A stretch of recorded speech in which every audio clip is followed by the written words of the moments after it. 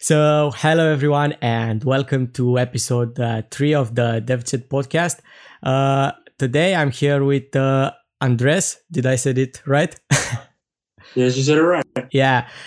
So Andres, he's a developer. He built Mandarin, Dino, a TypeScript framework that we'll talk about later. So first of all, thank you for accepting the invitation. And I think the natural thing to start with is to like say a few words about you and like who you are, what you do, and things like that.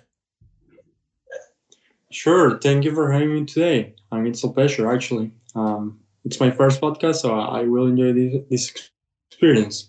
So I'm a software developer, and I live in the US. I've been working for the last year and a half, I would say, in two of the largest tech companies in South Florida, which is an state of US. And I've been developing for quite a while. I'm actually really young, so I started developing really young. I would say that's been the great experience of my life.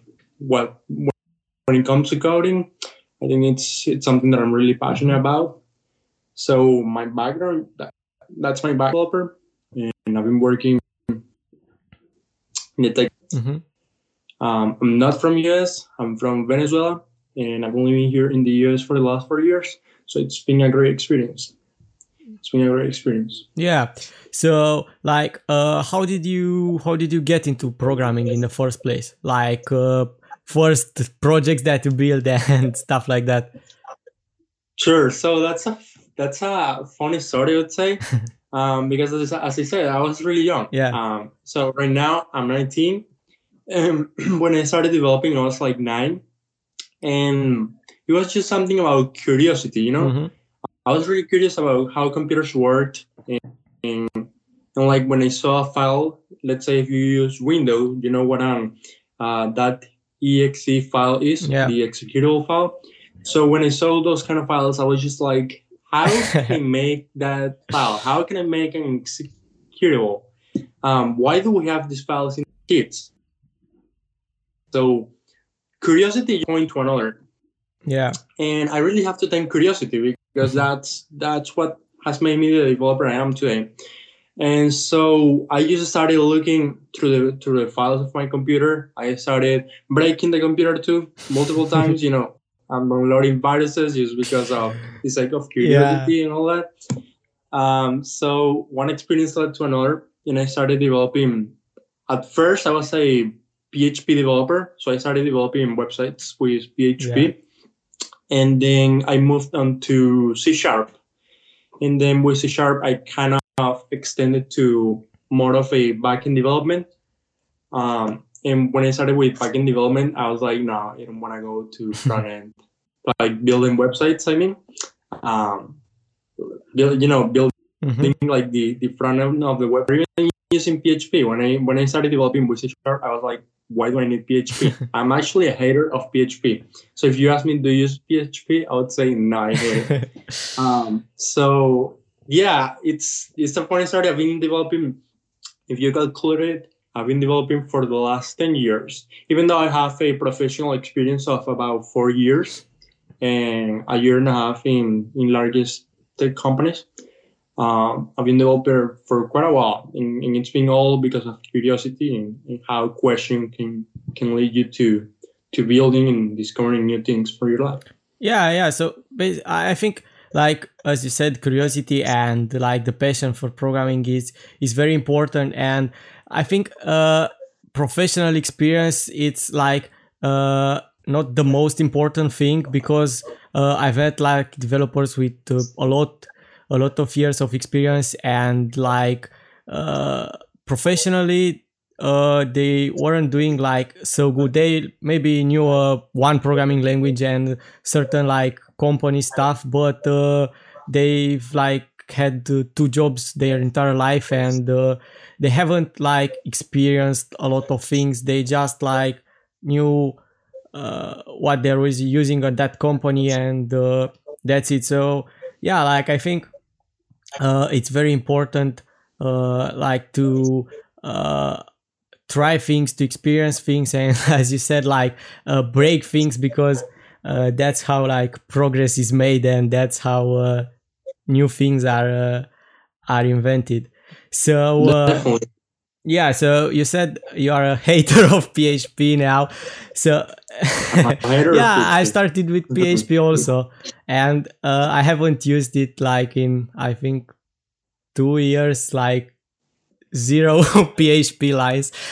But I can't say I hate it, but if I would start a project right now, definitely I wouldn't use PHP. So yeah, and I also remember like a funny story for a few years ago, more years actually, about like experiencing and breaking stuff.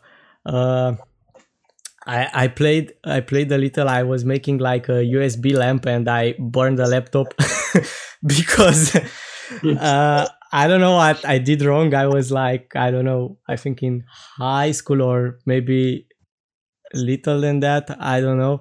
And I wanted like to build a USB lamp with some yeah. So uh, I think that's the experience for every developer. You know, I think everyone who's into coding has at least damaged one computer or something like that. Because I mean, you have to. You know, that's what curiosity leads to. You will learn, and yeah, you will learn to code and all that, but you will also learn from bad experience, like breaking your own computer. You know, yeah. so I think every developer can relate to that. Yeah, I think like right now it's a lot harder because with all these new programming languages and things like that, you can't really access the operating system anymore and things like that. Like you could do back then, like I don't know when, with C and C++ and things like that. But yeah, for sure, like it's a great thing to look back and see how you like improved over the years. And yeah, so what's your tech stack right now? Because you mentioned C sharp, and like what other tools do you play with right now? So that's a good question because I would say every developer who's into the tech field really deep, Yeah. every like dedicated developer has a limitless stack in the way that we're always learning new Yeah. things to code. Sometimes the things we know aren't sufficient, so we have to learn something new. We have to come up with new Yeah. solutions. So that has made my stack really extended in terms Hmm. of what I do and what I Yeah. manage. I'm mostly a Java guy. So when I started developing with C Sharp, yeah, I was in love with C Sharp, and I love C Sharp. I still Hmm. love it. But I then moved on to Java, and I fell in love with it harder than C Sharp.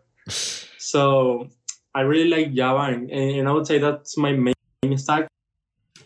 Okay, so now let's move a little to like the JavaScript world. And I think everybody knows like what Node is, but I think a lot of people don't know what Dino is. So I think we should start by like telling us a little about what Dino is. And yeah. Sure. So Dino is a secure by default runtime for TypeScript in JavaScript. And if you ask me, I love the fact that it can use TypeScript for runtime purposes. Yeah. Of course, everything is transpiled to JavaScript, as TypeScript is Yeah. not its own language. But the fact that you can write TypeScript with Dino and in a secure way, because as I said, Yeah. secure by default, it's really good. And what does this mean? Secure by default means with Node.js, you have many problems, many. We could spend a whole new conversation talking about the problems of Node.js. Yeah. And one of those problems is the security side of your application. And this means any package in Node.js can access your file system, can access your OS. Any package of Node.js can access your HTTP dispatcher and create a network essentially. Any package in Node.js can basically manipulate your computer in ways you don't even authorize or Yeah. you don't even want to authorize. And that's really dangerous because when you have a application in production, you want to of the security side of your application as you can. You don't want to say, this package can affect production because this package has access to the network, for example. Mhm. Just a vague example. Yeah. But that's what happens with Node. With Node happens that you don't have security. And so Dino kind of breaks down this concept, and Dino comes with this term of secure by default. So every time you use Dino, you have to authorize Dino to do whatever it's supposed to do. So for example, if you want to create an HTTP server, then you have to pass a flag to Dino authorize. Basically, you have to pass the flag allow net, which is you telling Dino, I authorize Dino to use my network. Or when you want to use a file, when you want to read a file, when you want to write a file, there are different flags for that. So there is a flag allow read and allow write. Dino has some other things. Dino has import by URL. So in Node.js you can import by package. Yeah. You download the package, and when you download the package, you download the whole repository into the Node module folder. Which, if you use Node, you know that's a pain. The Node module folder. Yeah. So with imports by URL, you don't import the repository. You don't load anything. You import the piece of code you want to use. So you can actually tell Dino, tell your TypeScript file to import an URL, so an external file from your computer, from internet. And so you don't load the piece of code you want to use. You don't load the whole repository. Mm-hmm. And so that's really good, not only in terms of security, because there may be some security flaws in a repository, but the code you're using or the code you're trying to use from that repository is secure, so it's okay. So the fact you can specify what piece of code you will use by URL makes Dino really flexible in terms of security, in terms of how to import the package. And so I would say that's the main point, the strong point of Dino. That's the strong side of Dino. Of course, it has pros and cons that we can talk about. Yeah, for sure. And like going back a little to that import thing, right now, like you can't use, because of that, you can't use NPM packages with Dino. So I've seen like a lot of people complaining about the fact that you can't use NPM packages. And I've seen, I haven't done any research, but I've seen like a few like transpilers, compilers kind of things that like take an npm package and try to like transpile it in Dino file. in like kind of a Dino file package library. So like what do you think about that? Because like there are a lot of libraries and useful things on npm that you can't use right now with Dino. So like what do you think about this? Sure. I think Dino is something totally new. It's a whole new concept. Yeah. If we compare Dino to Node.js, we will find that they're not equally similar. We will find they're actually really different and at fundamental levels. So yes, I understand that many people are arguing and asking about support for npm package, but it's more than that. It's actually more complicated than that. Supporting npm package would mean changing the whole infrastructure of Dino.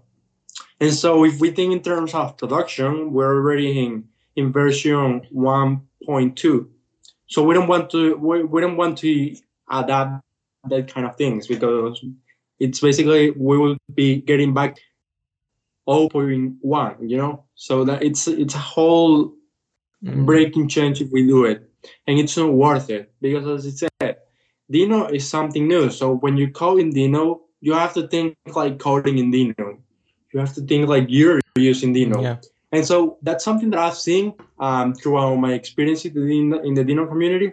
Many people talk about Dino. Many people go to Dino, and they're still thinking in the Node.js way, and that's wrong. That's totally wrong, because as I said, Dino is something totally new. So when you use Dino for solutions, you have to come up with a Dino solution. You cannot come up with a Node.js solution for Dino. And so, going back to your question about the packages, yeah, there are many packages that are really useful, really, really useful, and that we may want to use in Dino. But it's really everything.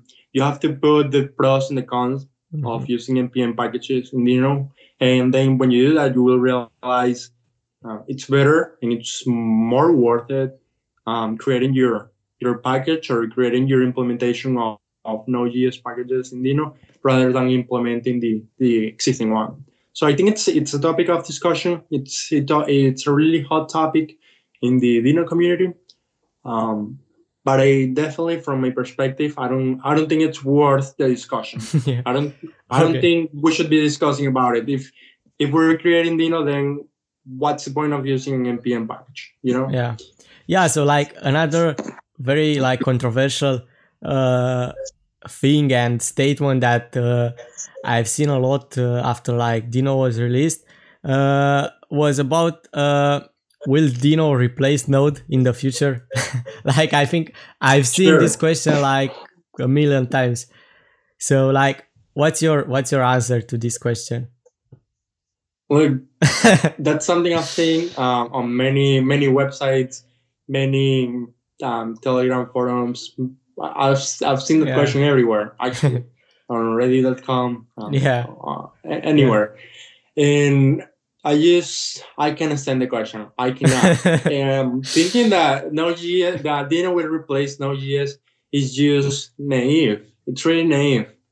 And I'll tell you the reasons. Node.js is a business-like system. So what does it mean? It means that Node.js is being used for about 4 billion of computers. 4 billion. We're not talking about thousands. We're not talking about millions. We're talking about billions. And so when you see that number, when you see that Node.js is being used for about 4 billions of computer, you see that Node.js provides stability, and you see that Node.js is used in production. We're not talking about some guy that's using Node.js in their home. We're talking about a whole company like PayPal, like Microsoft, like Tesla, like Facebook, like Twitter. They're all using Node.js. So they're not going to change their infrastructure to Dino just because Dino is new. Node.js is already benefiting them, and it's already providing them production stability, which is the most important thing in a company. And so they're not gonna say like, oh yeah, let's change our whole infrastructure. Let's just do it. Let's break down our whole system just because we want to be modern with Dino. That's not gonna happen.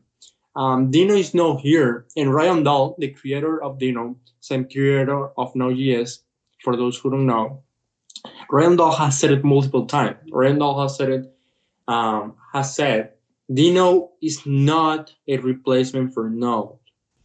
So like if you would start a project right now, would you use Dino, or do you think like it's too young to like start a production product that will probably have a lot of users and things like that? Do you think like Dino is too young right now, or you would start using it? I've talked about it multiple times in my dev tattoo account, and it's a really hot topic, another hot topic in the Dino community, and this is mainly because we don't know what Dino is. We still don't know what Dino is. In terms of Dino, it's in its 1.2 version, so we don't know what Dino is. We don't know what Dino is heading, where Dino is heading. We just don't know. We have a lot of uncertainty about it. And for example, a week ago there was a whole breaking change in Dino 1.0, 1.2, and that breaking change affected many Dino packages. Many. It was a mess. And really, when you have those kind of things happening, um, you just you just don't know if you Yeah. could use Dino in production, because you don't want to treat a production environment with something like Dino, which is in its early version. So you will have a lot of breaking change coming, Yeah. and that's normal. That's totally normal. I understand the point. Dino is in its early version, so the Dino authors are making a lot of progress, a lot of improvement, but that progress, that improvement comes with breaking change in many cases. So really, that's something you have to see. And so, going back to your question, would I use Dino for production right now? I would highly recommend to not use it. And why is this? Because you have a lot of instability, you have a lot of uncertainty.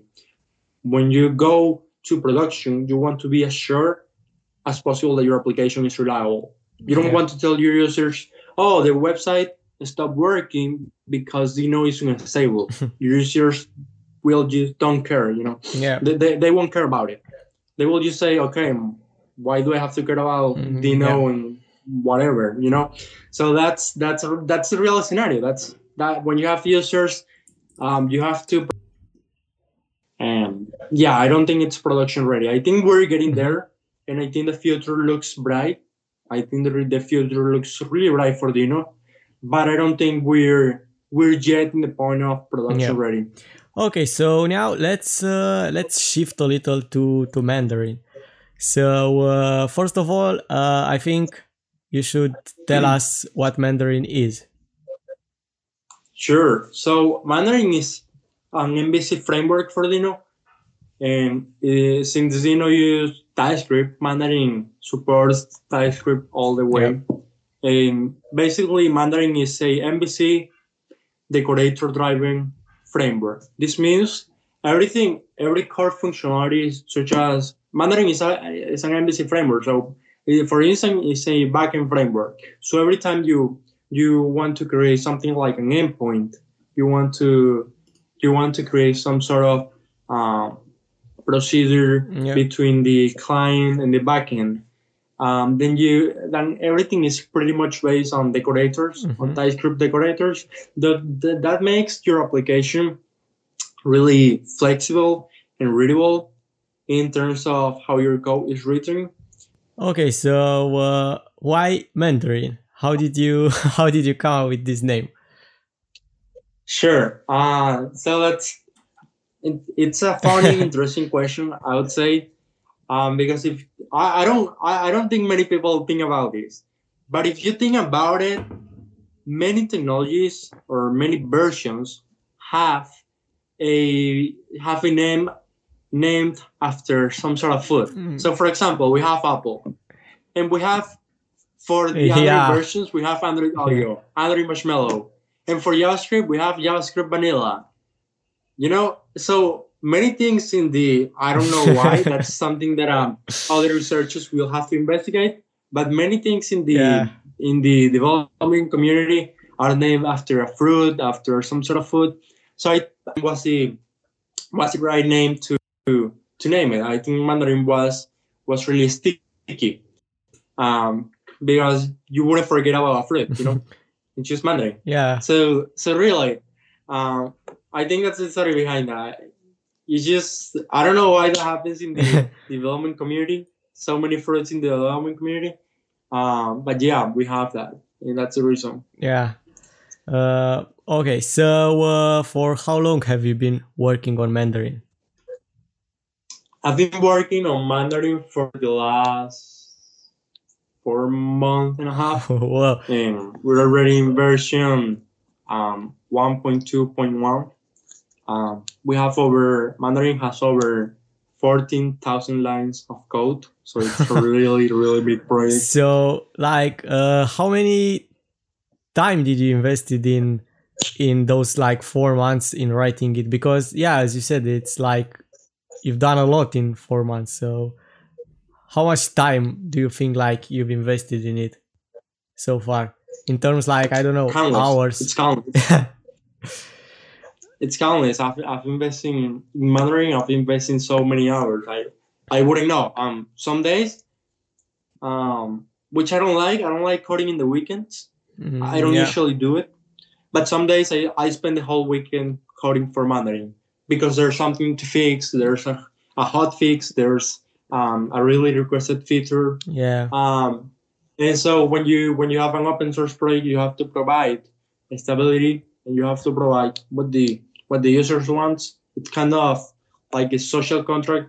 You sign up when you do a open source project, even though you're not getting anything like money out of it, you're still committed to it. So I'm really committed to Mandarin. And so sometimes I just spend 10 hours, 9 hours, 8 hours, just like a normal work journey day.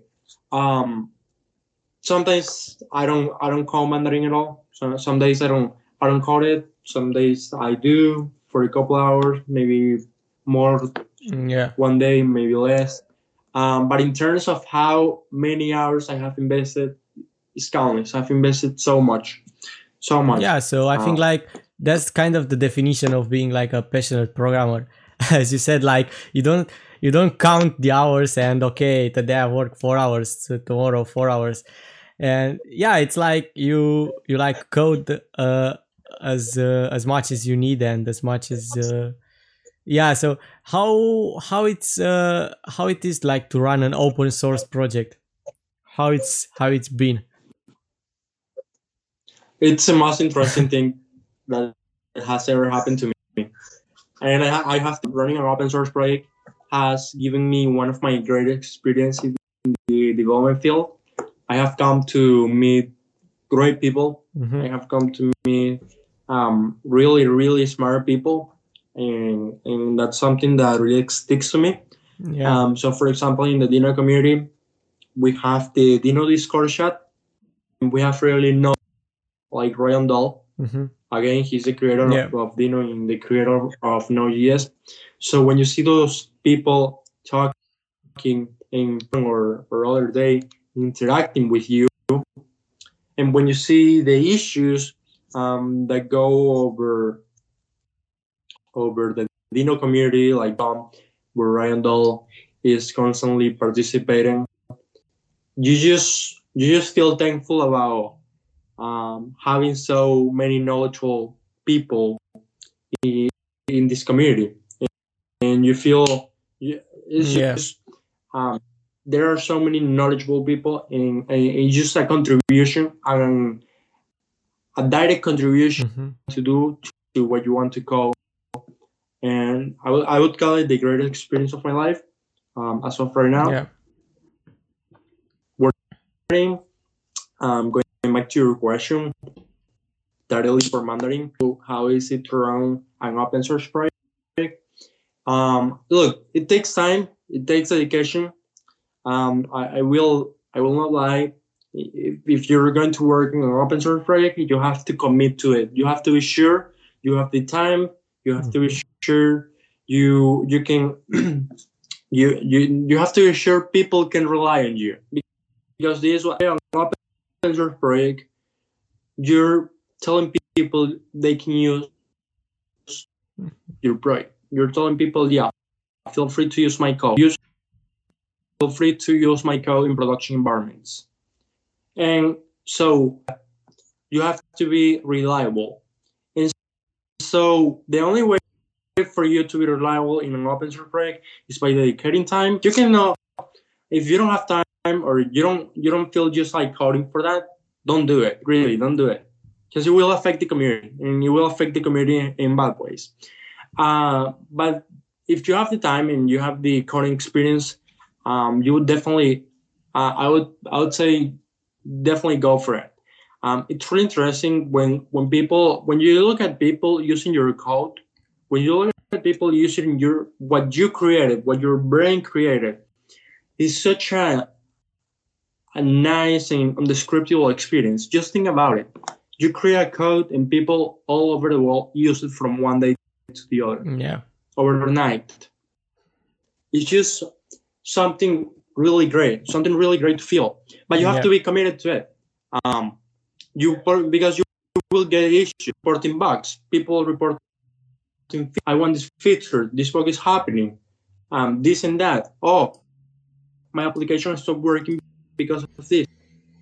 Smart enough and dedicated enough to take control over that kind of things. Because when people rely on you, that's something you really have to be thankful about. And that means when people rely on you and they're relying their whole applications on your code, you have to be really careful about how you do things and when you will do things. Yeah. So right now, like looking back on Mandarin, if you would start a new open source project, would you do anything different, or like having the experience from Mandarin right now? Sure. That's an interesting question because there are many things that when I look back, I would say, why did I do this? Why did I even do this? And for example, I have had a lot of struggling with documentation. At first, I didn't document anything. I was just coding Mandarin, Yeah. and the documentation was pretty bad. And so right now, I really regret about it. Right now, we have a good documentation. Don't get me wrong. Mandarin has a really good documentation, really extensive. But there are many things that are not documented. And so that was lazy to write a documentation. And so right now, I have tons of work of Mandarin, an open source project of writing documentation that the users need, documentation that the developers need. And because I didn't do it at the first moment, right now I just have a bad list. So that's something I really regret about being lazy and not writing documentation. And I would say the second thing that I regret about the way I handle things with Mandarin is the part of code refactoring. So the first few days, the first few weeks that I started working with Mandarin, I didn't do any code refactoring. I was just, okay, let's code and let's do it. And so right now, what we're seeing, Mandarin is pretty stable. Don't get me wrong. Mandarin is, you can use Mandarin right now and you will have a great experience. But in the internal code of Mandarin, there are many code that needs to be refactored, and this is because we're having performance issues.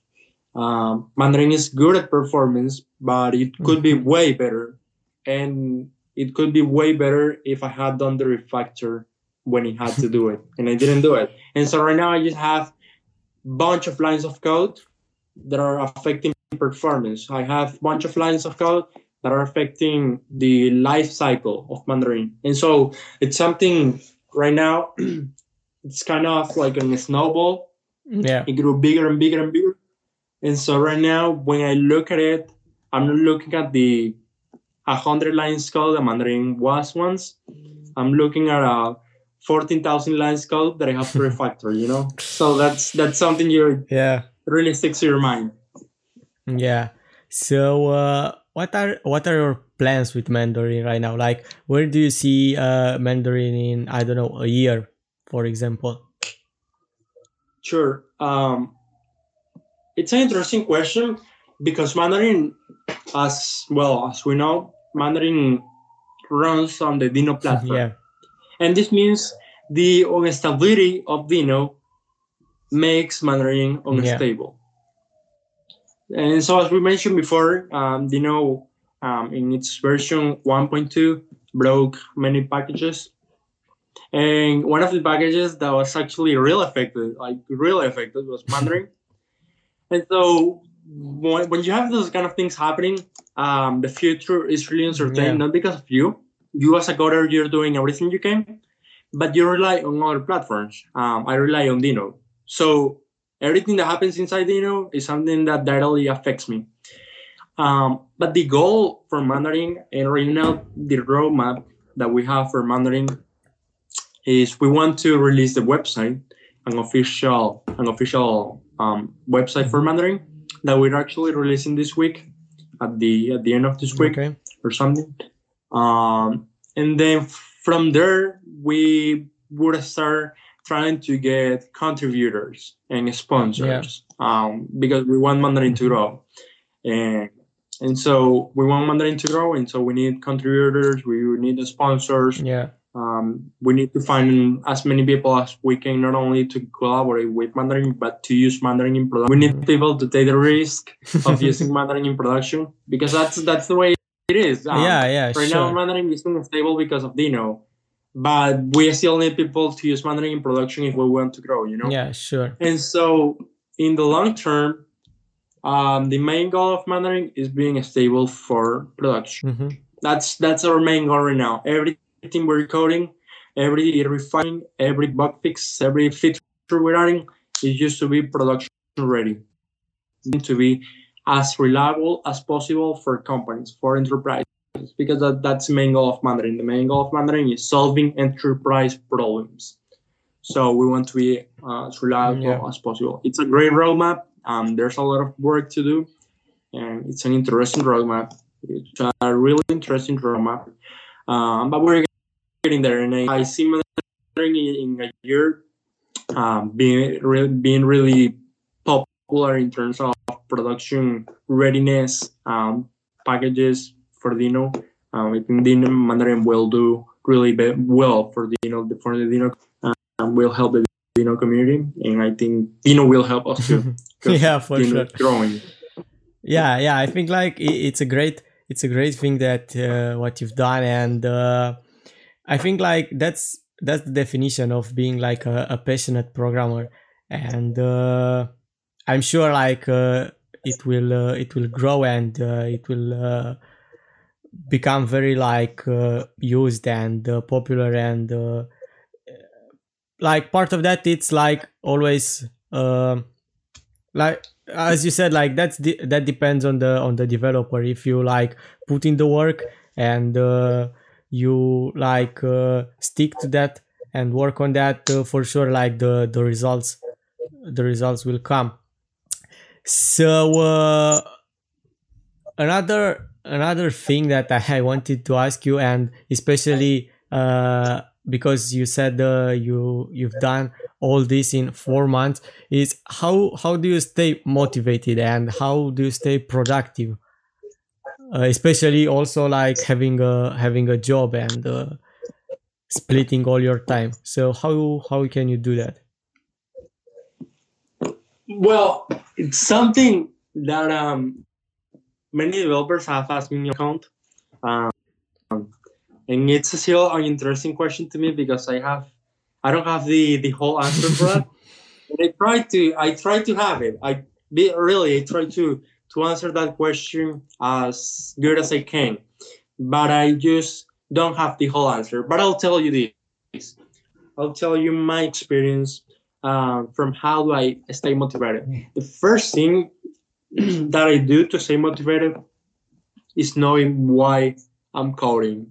I created Mandarin because it was a unique product in the Dino community. It was a unique package. Yeah. And so that gives me the motivation that something unique is in the Dino community.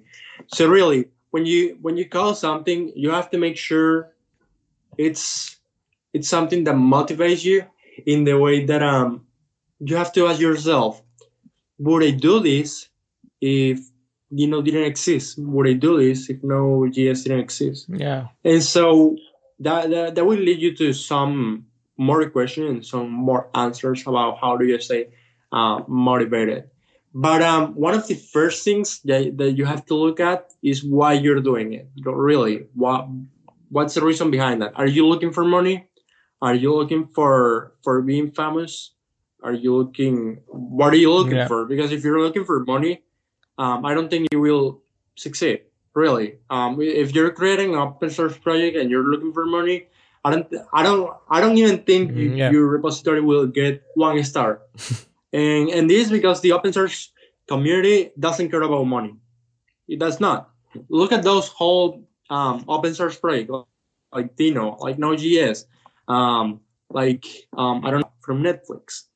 Those projects really, they receive money for the contributors through sponsors, but it's not a direct thing to the sense of the project. You start coding and things are added. That's it. Yeah. So if your main goal is to make money out of a project, you won't succeed, because that's not the way things happen. You first need a reliable code, a reliable application. Then when people are using it, people will still want to use it, and for that they will pay you with collaborations, with donations, basically, to the foundations of your project. And so really keep your reasons realistic, and you will stay motivated. Don't don't be unrealistic when it comes to coding. Don't think you're going to, I don't know, create a virtual quantum computer because you will get frustrated. Yeah, it sounds like an awesome project, but you have to be realistic on the kind of projects Yeah. you take, because otherwise, when you start coding and you start running into issues, or running into the fact that many people aren't using your project as you took the wood, then you will stay unmotivated. And this leads me to say, I didn't expect many people to use Mandarin.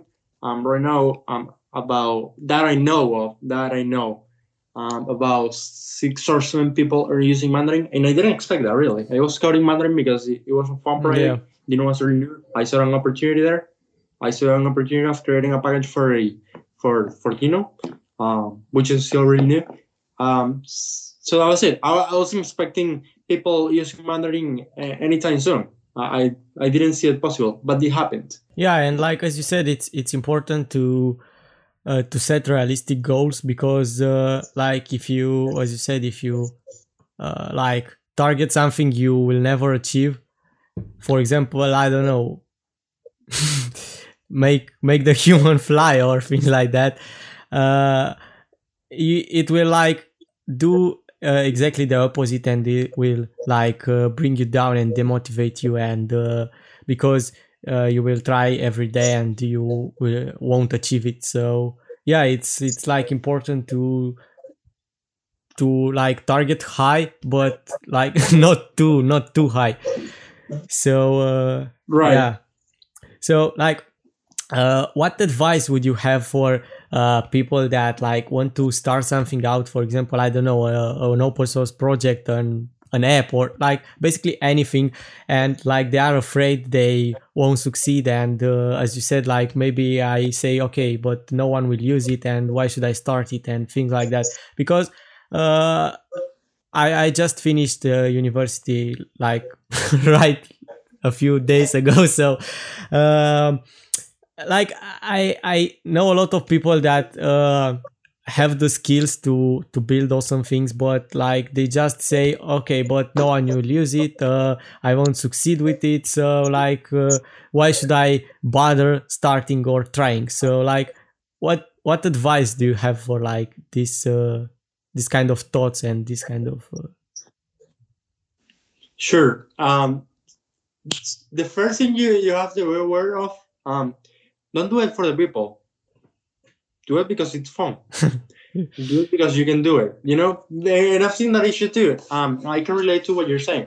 Many people have like the opportunity to learn something new as a language, as a new technology, something they can put on their resumes.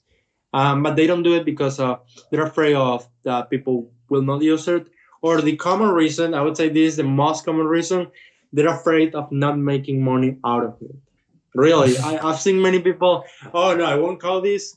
Even though I like the idea, I won't call it because, well, I won't make money out of it.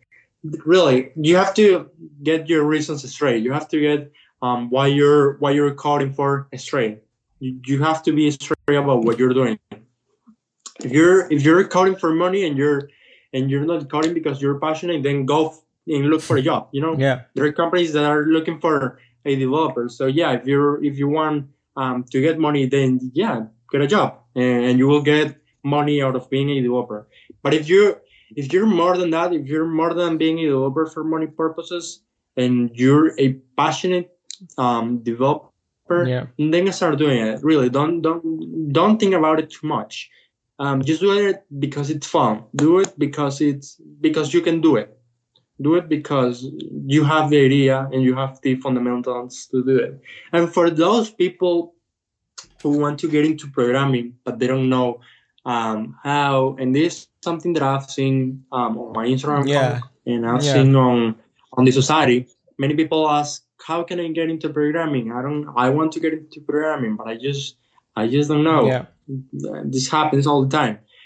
Really, my main advice is stay stick stick to what you want and start doing it. Because I've seen many people, I want to get into programming, but I don't know what language. Really, don't care about the language, programming. Go and get some JavaScript course, and you're already getting into programming. I've seen many people, I want to get into programming, but I don't know what to develop. Don't care about it right now. Yeah. Just go for the tutorial on YouTube. Basic steps. Go for a tutorial on YouTube, pay a course or something, but get related to programming. And I emphasize this because I've seen many people, as I have said, they want to get into programming, but they don't just like the starts. I've seen many people, oh yeah, I want to get into programming. I want to code an artificial intelligence. So yeah, good luck with that. Yeah. You're just getting into programming, and that's great. You have that kind of mindset. That's totally great. But you have to go step by step. Programming is not some sort of magic. It's reading through lines of code. It's coding through lines of lines, and so that's really something you gotta have present. Yeah, and like going back a little on something you said, it's like a lot of people, and part of that is they've seen a lot of, like, I think, unrealistic stories, or maybe like stories that worked for 1-2 people, and uh, I'm talking about like people that saying I've become a developer in 2 months and things like that, and like a lot of people seeing those kind of stories when like 2 months passed and they are not a developer yet, they get like frustrated and things like that, and say get thoughts like, okay, I'm never going to become a developer, or I can't do this, or things like that. And like a lot of people don't think as to being a developer as like a road, and they kind of think of it just like, okay, today I'm not a developer, but tomorrow I'm a developer. And they don't think like to it like getting from point A to point B, and like they I mean, you aren't like, today you aren't a developer and tomorrow are a developer. You have to go to, it's like a process, and like every day you learn more and you improve yourself. And yeah, a lot of people want like to become a developer just like that, and I don't know, they think, okay, I'm gonna buy this Udemy course, and after I finish it, I'm a developer. So yeah, and that's a problem because yeah, you see these people telling you, I'm a full stack developer. That's what they tell you, and then you ask them, how are you a full stack? And they tell you, I did 3 courses on Udemy, and you're like, you're just like this. You're just like, oh my gosh, this is not happening, and that's happening a lot. Yeah. That's happening a lot. I see many people just taking their developers because they did some sort of course or bootcamp. Yeah. And so I don't think that's good. You have to be really realistic. Developing is more than a career. Developing is a life process. Yeah. You don't stop being a developer once you are a developer. You start learning new things. It's an infinite process. Yeah, we talk about exactly. technology. Technology is growing so fast. So is development.